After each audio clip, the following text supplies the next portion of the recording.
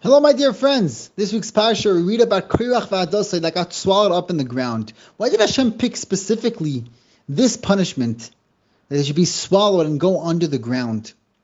We know that Moshe Rabbeinu, the Torah says that Moshe Rabbeinu was anav mikala adam asher al pnei adama. From any human being existing on the face of the earth, Moshe Rabbeinu was more humble than them.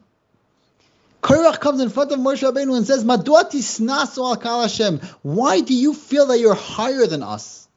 Hashem told Korach, "You think Moshe Rabbeinu is higher than you? Moshe Rabbeinu said, I'm made and Moshe Rabbeinu, that he is the humblest person existing on the face of earth. If you think that he's higher than you, the only place that you could go that Moshe Rabbeinu should be higher than you, if you go under the ground, because Moshe Rabbeinu is the humblest person existing on top of the ground."